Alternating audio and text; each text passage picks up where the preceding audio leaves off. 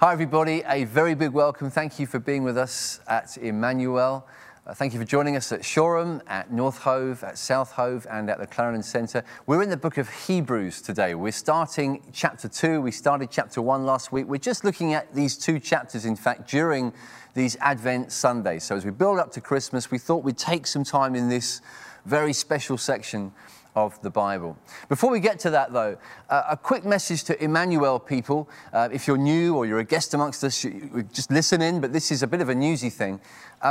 We've been praying, thinking a lot as a team of leaders over recent months about the need that we sense under the surface in the church for concentrated time for us to gather specifically, intentionally, just to be with the Lord, waiting on Him, worshipping Him from across all of our 4 locations for specific occasions that will really help us in a couple of key ways. We're aware, first of all, that there's a general sense of need on an individual, personal level. I mean, I don't know about you. I'm aware all the time of my longing to just receive strength and encouragement and help from God at all stages. And I think COVID has, for so many of us, brought us to a point of feeling our need for strengthening, for muscling up or fattening up, or call it what you like, just a refreshment in our health spiritually. And to do that together, to draw near to God in worship and hearing from Him and receiving from Him together will, I think, be enormously beneficial to us as individual people in the church.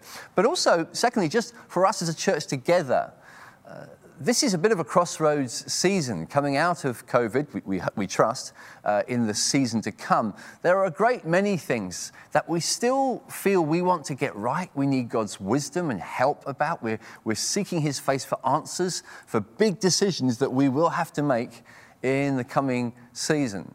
And we believe that it's always highly appropriate for us as a church to seek Him at those times. Not to run away with our ideas, but to pause and wait on Him for direction, for wisdom, and for help. And we've known that in our story, the whole church being part of this adventure together, the journey together, not just leaders, but the whole church being part of the process of watching to see what God will do, how He'll answer our prayers, and moving on together. So we want to create time to do that, but we're also aware that we have busy lives and a fairly full church program. So the only way that we considered it possible for us to make adequate space to really gather was to actually kind of peel back a little bit, to strip down in the spring season, in the spring term. And so from January, what we're doing is actually closing small groups. We won't have small groups for a stretch. I don't mean for the whole year, just for a few weeks. And this is our way of trying to say to God, we mean it, we're serious. We want to pause and we want to draw near to you together. And we'll gather at the Clarendon Centre on Thursday evenings, at the Clarendon Centre from all of our different locations, just for a season, starting on the 6th of January and going right through. And we'll keep doing several other things. We'll not stop doing Sundays. We'll certainly not stop doing Alpha. We'll not stop doing Care in terms of the projects we're involved with to serve the disadvantaged in our city. We'll not stop doing Youth on a Friday night. But here on Thursday evenings, we hope to gather from all across the church and to help us just to draw near to God, to receive from Him, to be encouraged, blessed, strengthened, which I believe we will be. I've invited some friends from outside just to help us on that journey. I'm delighted to say that I've got yeses from some wonderful people. So on the 6th of January, the very first of these, our friend Mike Pilavachi, who some of you will know, a globally loved and known godly leader who has, I think, led thousands of people to Jesus and helped many people come into greater knowledge and enjoyment of God by His Holy Spirit, and just a wonderful man who walks with God and brings the presence of God. He'll be with us for the 6th and for the 20th. So two sort of Sundays, one after, spread out by 2 weeks. But between those, on the 13th and on the 27th, we've got my dad. So it's Mike, my dad, Mike, my dad. And so that's January for us. And they won't come in to necessarily do sort of a series of teaching messages. I'm sure they will teach, but importantly, they will lead us into prayer to receive and enjoy the presence of God. I'm so glad, and I so look forward to introducing you to them if you've not known them, and being blessed by the presence of the Lord himself amongst us by his Holy Spirit. That's what I wanted to announce to you, just something to look forward to. Please prioritize it. More on that later. Let's get into Hebrews chapter 2, first 4 verses. Therefore, we must pay much closer attention to what we have heard, lest we drift away from it. For since the message declared by angels proved to be reliable, and every transgression or disobedience received a just retribution, how shall we escape if we neglect such a great salvation? It was declared at first by the Lord, and it was attested to us by those who heard, while God also bore witness by signs and wonders and various miracles, and by gifts of the Holy Spirit, distributed according to his will. Maybe you've heard of the parable of the frog in the kettle. The idea that if you try and put a frog in hot water, it jumps out immediately. But if you put it in room temperature water and then heat it up gradually, it doesn't notice and boils to death. I have never proved this experiment. I doubt that you have too. We only have hearsay to base it on. I don't know whoever did this experiment. And I'm sure there's lots of people saying it's a myth anyway. But I think it illustrates something real, something very real, and that is that we are more, in reality, we are more in danger from drift than we are from obvious dangers, obvious threats. Obvious threats are things that we will tend to identify and, if we can, avoid.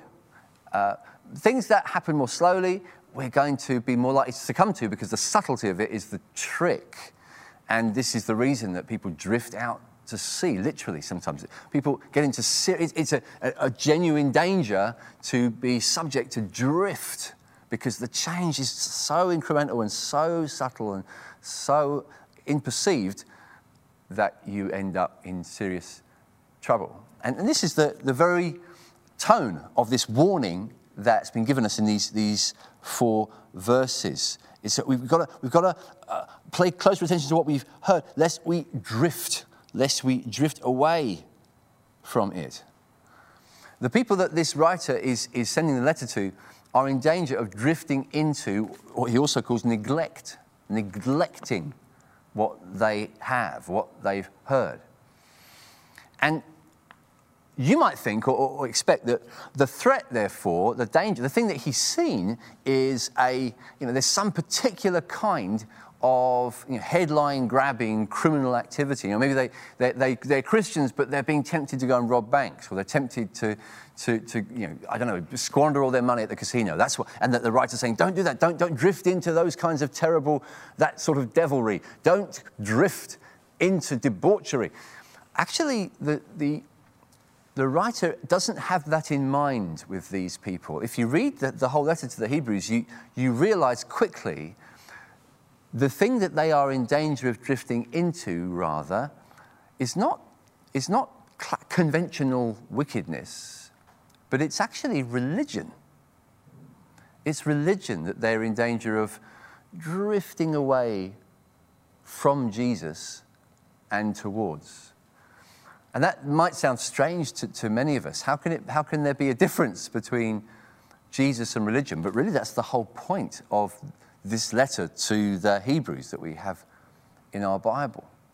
The reality, in fact, the message of this whole book is consistent with this important truth that religion is a pale, lifeless, in fact deadly substitute for the real power and love of God, the life of God that's available and revealed to us only in his Son, Jesus Christ. Religion is a substitute, effectively. It's not the real thing, but we are often easily duped into thinking it's the real thing. What religion perhaps could be summarized as is our human attempts to stay on the right side of God by our own minimum efforts, I suppose, by achieving certain things, by being on the correct side of certain standards, whatever stuff that we do, stuff that we observe, rituals that we follow through on, things that we do will see to it that we're safe with God, that we're okay with God, that God and me, I think I'm all right because I'm on the right side religiously. It certainly doesn't mean that I want to know God. Religious people don't necessarily like God. They're not drawn towards God himself. God is not the point. It's rather the convenience or the safety of being just sort of kept on in his good books. That's, I suppose, the essence of religion. We can not quite realize it, but drift into it. And it appeals to us on lots of levels because we can, in fact, quite like the idea of being good enough, being seen to have a moral record that sets us above, that sets us apart and makes us acceptable. I'm in, and it's because I've done well. And it can even create a proud self-righteousness, a self-sufficiency, a self-confidence in us, which actually is, in the Bible, one of the main obstacles that we will have in getting to know God properly. Because our pride becomes a problem, becomes a barrier. So, strange to us, but this is the target of this writer. He's saying, don't drift into that deadness, that paleness of lifeless religion. Don't fall back into it. You are meant for what is uniquely greater. You are meant for something so much better than that. And these people also, to just fill out the picture a bit and help us even understand and sympathize with them, their attraction towards their religious kind of customs and in fact, specifically their Jewish religious background, also the attraction appeals to them for a few particular reasons. Let me just quickly list them. First of all, the tangibility of it. What I mean by that is that their old religious ways were built around a specific place, a specific building, in fact, a temple, a place you could go, a space that you could occupy, and a priesthood, a system of rituals and ceremonies and cleansings and washings and sacrifices and offerings of blood. And it was very elaborate, it was very specific, it's codified in a large chunk of the Old Testament, and it was deeply serious, it was deeply solemn for that culture, that generation, that nation. For hundreds and hundreds and hundreds of years, they'd abided by it. And it was right there. It was something you could touch and handle. You could be there. You could see the sights, smell the smells. It was tangible. The temple of the Lord. And they'd been, since they met Jesus, brought into a community that didn't have a temple, didn't have that kind of a spiritual HQ as such. It was lacking in some of those more tangible, physical, visible characteristics of religion that we usually, we tend to associate religion, don't we, with buildings, holy places, pilgrimages to statues, holy water, various physical items that help us to feel like, this is a spiritual, I feel very spiritual here. Well, following Jesus had meant that they barely had any of that, really. Not much of that was going on in their new Jesus-centered world. And it was causing many to feel a hankering back for what was more tangible. It felt more real. And times when we go through spiritual deserts where Jesus doesn't seem close, where Jesus doesn't seem real to us, can also be times when anything more tangible, in religion or not religion, anything that seems more real, at least I can see it, at least he's right there, that can appeal more. It can certainly appeal in a very powerful way. Secondly, really quickly, that there's tangibility.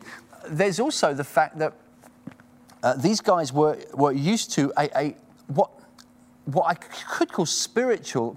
What I mean is an emphasis on angels, a kind of mystical emphasis, which they had this conviction that the law of the Old Testament had been administered, given them through the work of angels. That's why the writer here, he makes reference to what was the message declared by angels previously, that the law was kind of properly overseen, coordinated by servants of God, special, extraordinary, glorious, miraculous, supernatural beings.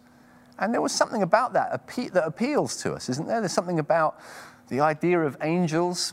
Maybe we find that crazy and mythical. It sounds like, elves and goblins. But listen and think about it. In a context where you're aware of spiritual beings, sometimes you can see them, sometimes you can't. Just these glorious, ethereal things that make the place and the context seem more mystical and exciting. That was what it was all administered by angels. And that appeal, it gave a sense of significance and importance. And again, I suppose it's the same for us. Spiritual ideas of all kinds that can just grab our attention, preoccupy us, and make us think, well, the Bible's quite interesting, but this spiritual thing, this mystical thing has got my attention a little bit more glued at the moment. And then quickly, final thing that would have been an attraction and a draw factor for these Hebrew Christians that he's writing to is just the simple fact that their Judaism, their old religious ways that they're drifting back into, would have made them more socially acceptable. They would have been in with the people that they used to be in with, family, friends, colleagues. They wouldn't have stuck out so much. They felt that following Jesus had made them outsiders. Jesus is the outsider. And for these people growing up with this confident sense that not only do I have the God of Israel, the God of Moses, the God of the Old Testament, but I'm in the people of God, the people of Moses, the people of the Old Testament. I belong to this community. I am part of it. I'm acceptable in it. I belong in it. I'm respected. I'm received. I'm honored. I'm entrusted with respect and responsibility in this community. I feel at home in this world, at least, this community. And when they met Jesus, all that had changed. And perhaps at first it had changed dramatically, and then, if anything, it seems, reading the letter to the Hebrews, it changed further and worse. They were getting in trouble. They were having people seize their belongings and throw them out. They were having people throw them in prison. They were going through serious stigma with their previous friends and family, some of them. They're going through the enormous heartbreak of social misalignment, social alienation, feeling I just don't fit in this world because of Jesus, and I can't see Jesus. I can't. He's gone. He's raised from the dead and gone to the Father. But I don't really know what's going. I don't feel the reality. He's not so tangible. He's not like the temple that I can go to. The sacrifices that are still being made, I can see the animals, and meanwhile I'm kind of ostracized and marginalized, even by my closest. Following Jesus will do that in all kinds of ways for us. We won't ever be able to completely avoid that.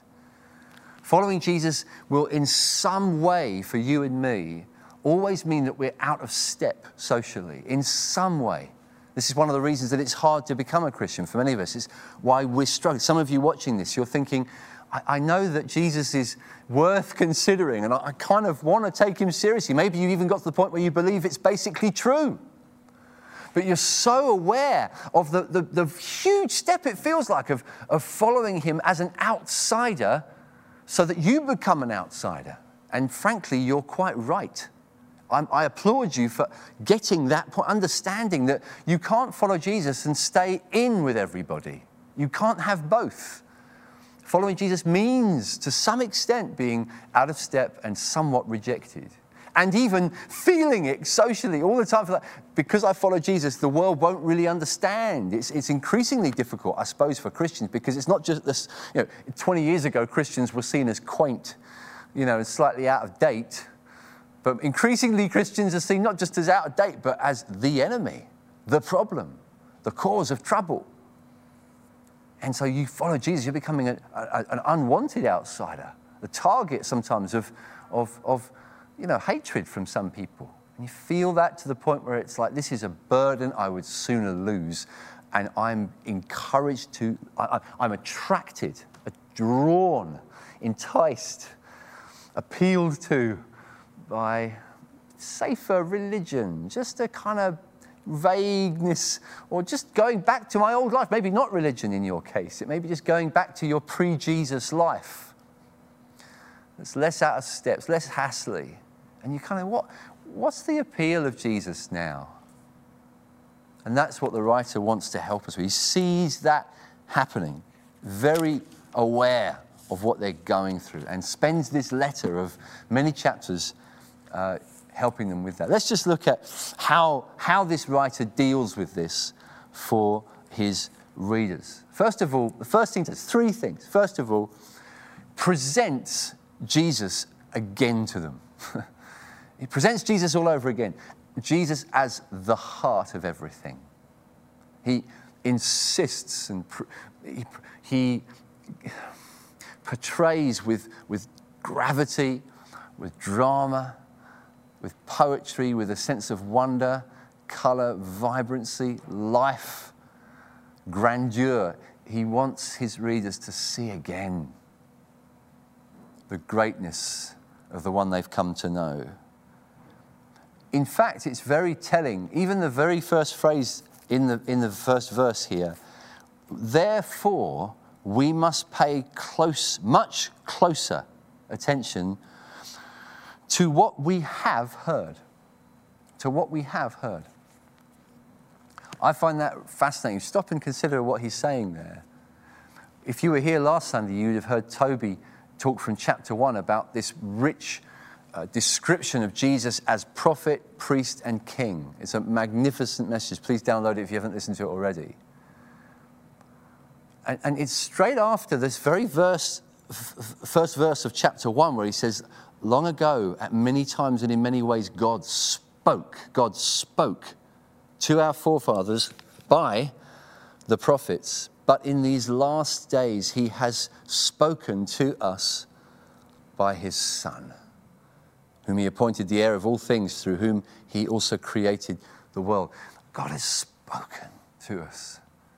And he's spoken through a wonderful progression of voices over centuries and generations.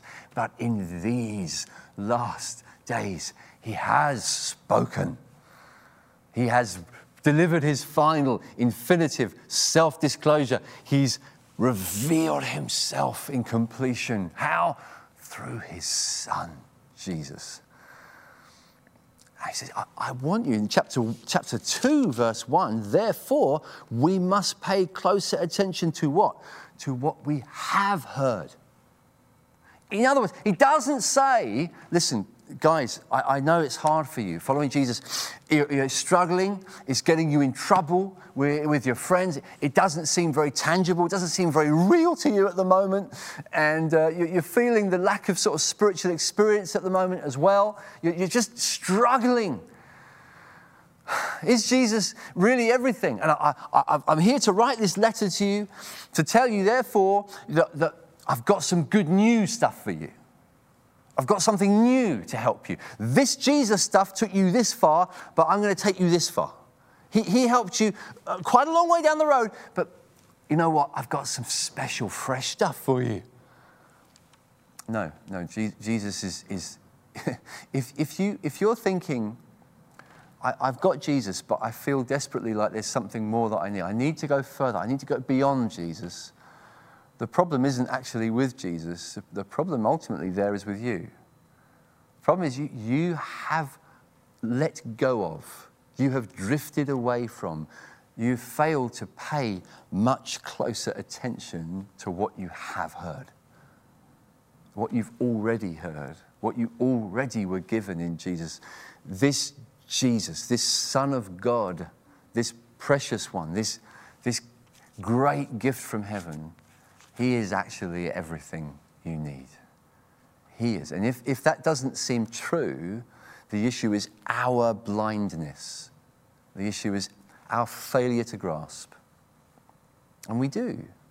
And so he wants to press them on this. He comes back to them with this as a strong exhortation. Through the letter, he'll keep doing it. He'll keep presenting Jesus. because there's no one greater. We sing a hymn in this church, that what gift of grace is Jesus, my Redeemer? There is no more for heaven now to give. If you understand the lines of that hymn, just those 2 lines, it will set you up for life. I'm not exaggerating. That's why we sing hymns like that. That's why we don't just sing mindless tunes that don't say anything. You need hymns that say something. And that hymn says so, just in 2 lines. What gift of grace is Jesus, my Redeemer? There is no more for heaven now to give. Do you understand that in the giving of his Son, he was giving everything? And if you don't understand that, it's because you haven't seen, or you've let go of, or you've drifted, or you've become slightly dull in the way you understand the glory of the Son of God. See, these people were Bible people. They loved their Bibles, they loved their Jewish Old Testament, and they understood it, or they thought they did, and they were inspired by it, but they had not seen that it's actually a progression. It's pointing to a climax. It's pointing to a champion. It's pointing in all of its dramatic wonder, all of its majesty, as a glorious story, which the Bible is. It points to this central, heroic, capstone figure who strides into the drama, strides onto the stage at this late point in the narrative to fulfill all that's gone before and to take the story to its glorious cosmic climax, so that all that was lost by our wickedness and sin could be gloriously won back through his gift of himself upon the cross. This book is a magnificent story, and it points all to Christ. These guys, they knew long ago God spoke to us through the prophets. You know, we have our story, our history, our temple, our prophets, our Torah, our law. We have it all. And the writer's saying, you don't understand. It all points to something even greater. In these last days, God has spoken to us in his Son. In his Son. I want us to see the majesty, but we can so easily miss this. You know, I've been a Christian since I was a child. You know, I guess for 40 years, I've, in some respect, been getting to know the Bible. I remember once, as a teenager, I got, in my dullness and arrogance, I got to the point where I resisted it. I remember my mum would sometimes leave a Bible accidentally in my bedroom. I remember sometimes picking it up and throwing it out. Because I thought I knew. I thought I knew enough about Jesus. I've seen enough. I know enough. I've grown up in this. Leave me alone. How wrong I was. And I tell you, for decades since, I've been discovering him again and again. And I never get tired of the discovery. It's always unsearchably new. He is new. Not what's beyond him.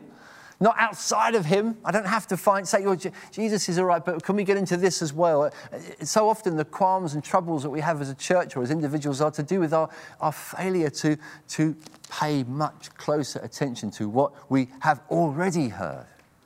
So I call you back again to the Jesus of Scripture. I call you back to his greatness and glory. Otherwise, we resemble like the child that's kind of unwrapping a Christmas present on the day, gets excited about it. So all this wrapping is kind of exciting, it's glossy and shiny and special, and you're kind of so busy taking the wrapping off, you're kind of excited watching the child do it. When they finally got the wrapping off the present, they walk off holding the wrapping, excited by the shiny, noisy, crinkly wrapping, while they leave this kind of boring-looking cardboard box with an Xbox inside it on the floor, because they're distracted by what is actually meant to be just the signpost to something greater. And this is true the way we could treat religion or the Bible. But friends, it's true of everything in life, actually. All of creation points to him. All of creation is made up of clues to him and to his story. It always is. It's we that can't see it. But even the way that he got stars to dance at the point of his birth, which drew the attention of wise men from the east who traveled on camels to get across hundreds of miles of desert just to see, just because they understood, they saw in the heavens that creation is moving. Something in creation is drawing attention to something magnificent that's happening on the earth right now. And these 3 men or so were the only ones on the planet who understood and took it seriously, because they knew that creation speaks about something great here. Jesus was like that in the way he dealt with people who felt the need for certain physical, creative fulfillments of their longings. Someone thirsty at a well in John chapter 4. She speaks of her need for refreshment. Jesus says, if you drink the water I give you, the water I give you will become within you a spring of water, welling up to eternal life. He says, if you drink the water I give you, you'll never be thirsty again. He talks about himself. He said, water, how do you feel when you're thirsty? You're dry, craggy, you feel sandpaper in your mouth, you're longing. Maybe you've done a few hours, in a squash court, or done an hour in the gym, and you know that sense of bitter thirst. You're just longing deep down. It just feels just such tremendous pleasure receiving the refreshment of H2O. And Jesus says, it speaks of me. That whole experience is meant to draw your attention to what uniquely Jesus can do. He can refresh like nobody. We feel hungry for carbs, for bread, when we've been just getting ourselves tired and hungry after hard work, or we've missed a meal, and there's a loaf of bread. And Jesus says, I am the bread of life that's come down from heaven. If you eat me, he's saying, eat me, drink me, receive me. I am everything. All these blessings. God makes creation to remind us, to give clues to us about the ultimate way that our souls can only be satisfied in his Son, to whom all creation points and all of Scripture points. Jesus, the centerpiece, the center person on the center stage. And we drift away. We get distracted by trivialities. And we get hurt by seasons of confusion. And we get stigmatized by a society that hasn't seen what we've seen. And we feel, what's the point? Because we've lost our grasp of him. So he puts before them this vision of Jesus. But not only that, he also warns against dullness. The very real danger. So this is the second thing. He presents Jesus as the heart of everything, but he also brings a very clear warning. The passage we've read, there's a warning. It comes up, if you read Hebrews, it comes around again and again. There's about 4 or 5 different places where the same kind of warning hits you. He keeps saying it in different ways. Because we need warning. And it's an interesting thing to think about, because many would say, well, if Jesus is just so great, if Jesus really is the Son of God, if he really is what the Bible says he is, then why would it be that it's possible to become a Christian, to see Jesus, to meet Jesus, and still be a little bit kind of bored, to still drift like these people are, to still be tempted by other trappings and secondary things? How can that be? If Jesus is just so dazzling, then surely we could never stop being dazzled, right? And that's a good question. It's a very good question, considering, logically I can get the point, but the reality is that the Bible doesn't cover this up. In many, many ways, the Bible makes this plainly the case. People who have met with God dramatically, can still, even such people, drift away from such clear perception, from things that you'd think, I'll never forget Jesus after this. I'll never doubt him again. I'll never see him as dull again after this. No, it's not true. It's not true. Because why? Well, because ultimately, friends, the human heart, the fallen, wicked, selfish, sinful heart that you and I have inherited from the first humans, is sadly too wired towards itself and towards a small, shrunk, individually centered view of the universe. We are very addicted, very fond of ourselves as the center of everything. And so we have a propensity, a bias that we don't even realize we got quite often. We're prone to shrink Jesus in our imagination. You think about it. Those wise men coming from the east, they travel from so far. They come up, sand-swept and the camels and peculiar-looking guys. But they say, "We've seen a star. There's a star, and not far, just a few miles down the road in Bethlehem. Literally a couple of hours walk. He's there, the one that your people have been waiting for hundreds of years. The Messiah that this whole book predicts, he's here. He's been born in Bethlehem. How many of the religion experts in Jerusalem followed the wise men to Bethlehem that day? Not one. Not one. These were the people that were trained from birth to predict. They knew their Bible. They were the experts. That's why Herod went to them. And they didn't go. They weren't interested. They weren't. You can miss it when it's that close. You can miss Jesus when he's actually pulling you into a miracle. Great story that makes this point. Peter walking on the water. Maybe you know the story of Jesus walking on the water towards the disciples when on a boat in the Sea of Galilee.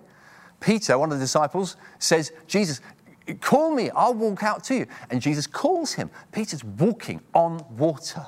On water. Now, you would think, and I would think, if I ever got to walk on water, I'm pretty sure I would never again in a billion years have trouble trusting that he's good enough, big enough, loving enough, great enough to look after me and keep me safe in every situation. That I would never, ever have a problem with that ever again because, well, I walked on water.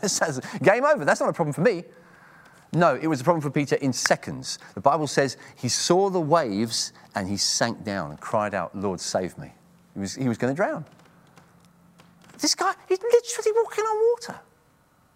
You can be in the midst of the most profound confidence that God is working in your life, you're trusting him, you're experiencing him, but still, friends, susceptible to drift in other parts of your life because you're not actually realizing the danger of your eyes drifting away from Jesus and onto waves, onto threats, onto a sense of misalignment with the culture, struggling to fit in with colleagues and friends and family, struggling and feeling the sound and the picture and the noise and all of the sense of being swirled up in the storm of life distracts us so dramatically that even in the instance of doing a miracle, we're drifting. So surely the writer is right to say, be careful of the dullness that creeps in. Don't drift. Don't let go. Pay more attention, far more, to what you've heard. And then finally, very quickly, he's saying, hold your nerve. Hold your nerve. So firstly, he presents Jesus as the heart of everything. Secondly, he warns against dullness. Thirdly, he says, hold your nerve. Hold. We need that because he puts it later in the letter. He says, let's follow Jesus, the one who went outside the camp. Outside the camp. And literally, he's kind of alluding to the fact Jesus was taken outside the city walls to be crucified. And he's saying that's where we belong. We belong with the one who went outside the camp. Culturally, socially, we will often face that. We kind of have to go outside. We have to live with that sense of being on the edge, sometimes not feeling welcome. Sometimes our views are just not received. Sometimes our story, our experience. You become a Christian and you go to work and at coffee break you tell everybody about I'm getting baptized. Please come to my baptism. And only 3 of your friends are even interested. And you think, what? Why? I don't get it. Why would you want to know what's happened to me? You feel I'm outside the camp, and we can think, oh, something's wrong then. Something's wrong. The world looks more impressive. It's going on its merry way. It doesn't pay attention to Jesus. We're stuck. No. Hold your nerve. The story's not over. These guys are so impressed with the temple. Jesus had said to them, this temple will not stand one stone upon another. Jesus had said that to them. The very temple they so respected. He said, not one stone will stand upon another. Do you know, after this letter was written, that happened. Literally. The Romans came, and to get gold out from the infrastructure, they pulled every stone. Every stone was taken down. That word of the prophecy Jesus brought was fulfilled completely. Why? Because God can do that in a moment. The things in this world that seem so huge and intimidating, the things in this world that make Christians feel so totally alienated and marginalized, the things in this world that make the gospel seem like a timid little whisper in the midst of all the kind of maelstrom of noise, they will not last. They will be gone. God can remove them in a moment. He can remove kingdoms, nations, ideologies, systems. In a moment, God can do it. He has done it through the ages, and he'll do it again because he is bringing in a kingdom that cannot be shaken. Let us be grateful, he says later, for receiving a kingdom that cannot be shaken. God's going to shake all things. So hold your nerve. Hold your nerve, friends. Do you believe the Bible? You believe what the Bible says? Don't you know? You cannot take the Bible seriously. Can't I? Can't I? I'm going to. Because of Jesus, I trust him. And he will work things out. I don't understand how, but I don't believe I'm on the wrong side of history ultimately, because I belong to Jesus, who is destined to inherit history. So we do well to do like Mary. Like these people are drifting. What did Mary do? Do you remember the way it describes her thinking after the shepherds came in Luke chapter 2 and described what they'd seen on the hillside with the angels and the choir and the heavenly hosts, and they were afraid, and it's so dramatic. It's this magnificent moment where heaven just seems to, it's like the curtains are removed, and these shepherds, of all the people in the universe for God to show up and reveal his majesty to, he chooses some despised shepherds on a hillside outside a nothing town called Bethlehem. That's who he goes to. I love it. And they come to Mary and they're kind of still, it's just overwhelmed. We told them what had happened. They told Mary about this. Where is this baby? We heard about this. It's so the story is so glorious, friends. You need to get to know the story. But what does it say that Mary did? It says that Mary treasured these things in her heart and pondered them. She treasured them in her heart. You have to do that. There's no other way. Either that or you'll drift. You'll just drift. You must pay more attention to what you've heard, lest you drift. Be like Mary. Stir yourself up. Remind yourself of what he's done, who he is, what he said to you. And join us. I'm dead serious. Why would you miss out? Don't be like Herod and his scribes. When I say in the new year, through January and beyond, we will worship, we will gather, the Lord will be here. The presence of God, we as a church getting to be together in his presence. Be like those wise men. Say, I'll do whatever I can. I'll ride a camel to get to the Clarendon Centre. Fine, we'll have a camel park outside. We'll tie them up. We'll do whatever. Get your babysitter sorted. Get it in your diary. Come, both of you. Don't say, you go up. Get here. Why wouldn't you? Gather. Do it deliberately. Ponder these things in your heart. I don't want to drift. I want to pay more attention to what I've heard. Meet with Jesus. You wouldn't want to miss these priorities. And finally, we come to the table. We come to bread and wine. Let's do that now. Let's come and receive. Let's come to Jesus given for us, his body and his blood. As we receive bread and wine, let's expect to receive from him. Let's enjoy him. Let's pray to him. Let's bless one another in the name of the Lord. And then we'll be able to close our meeting. Let me just pray. Father, I pray that you would please help us, Lord, away from distractions. Help us away from the appeal of anemic religion, or those things that seem more real in this passing age, but are indeed not as real. Help us to see things rightly and to pay more attention to what we've heard as we come and take communion at your table. In Jesus' name, amen.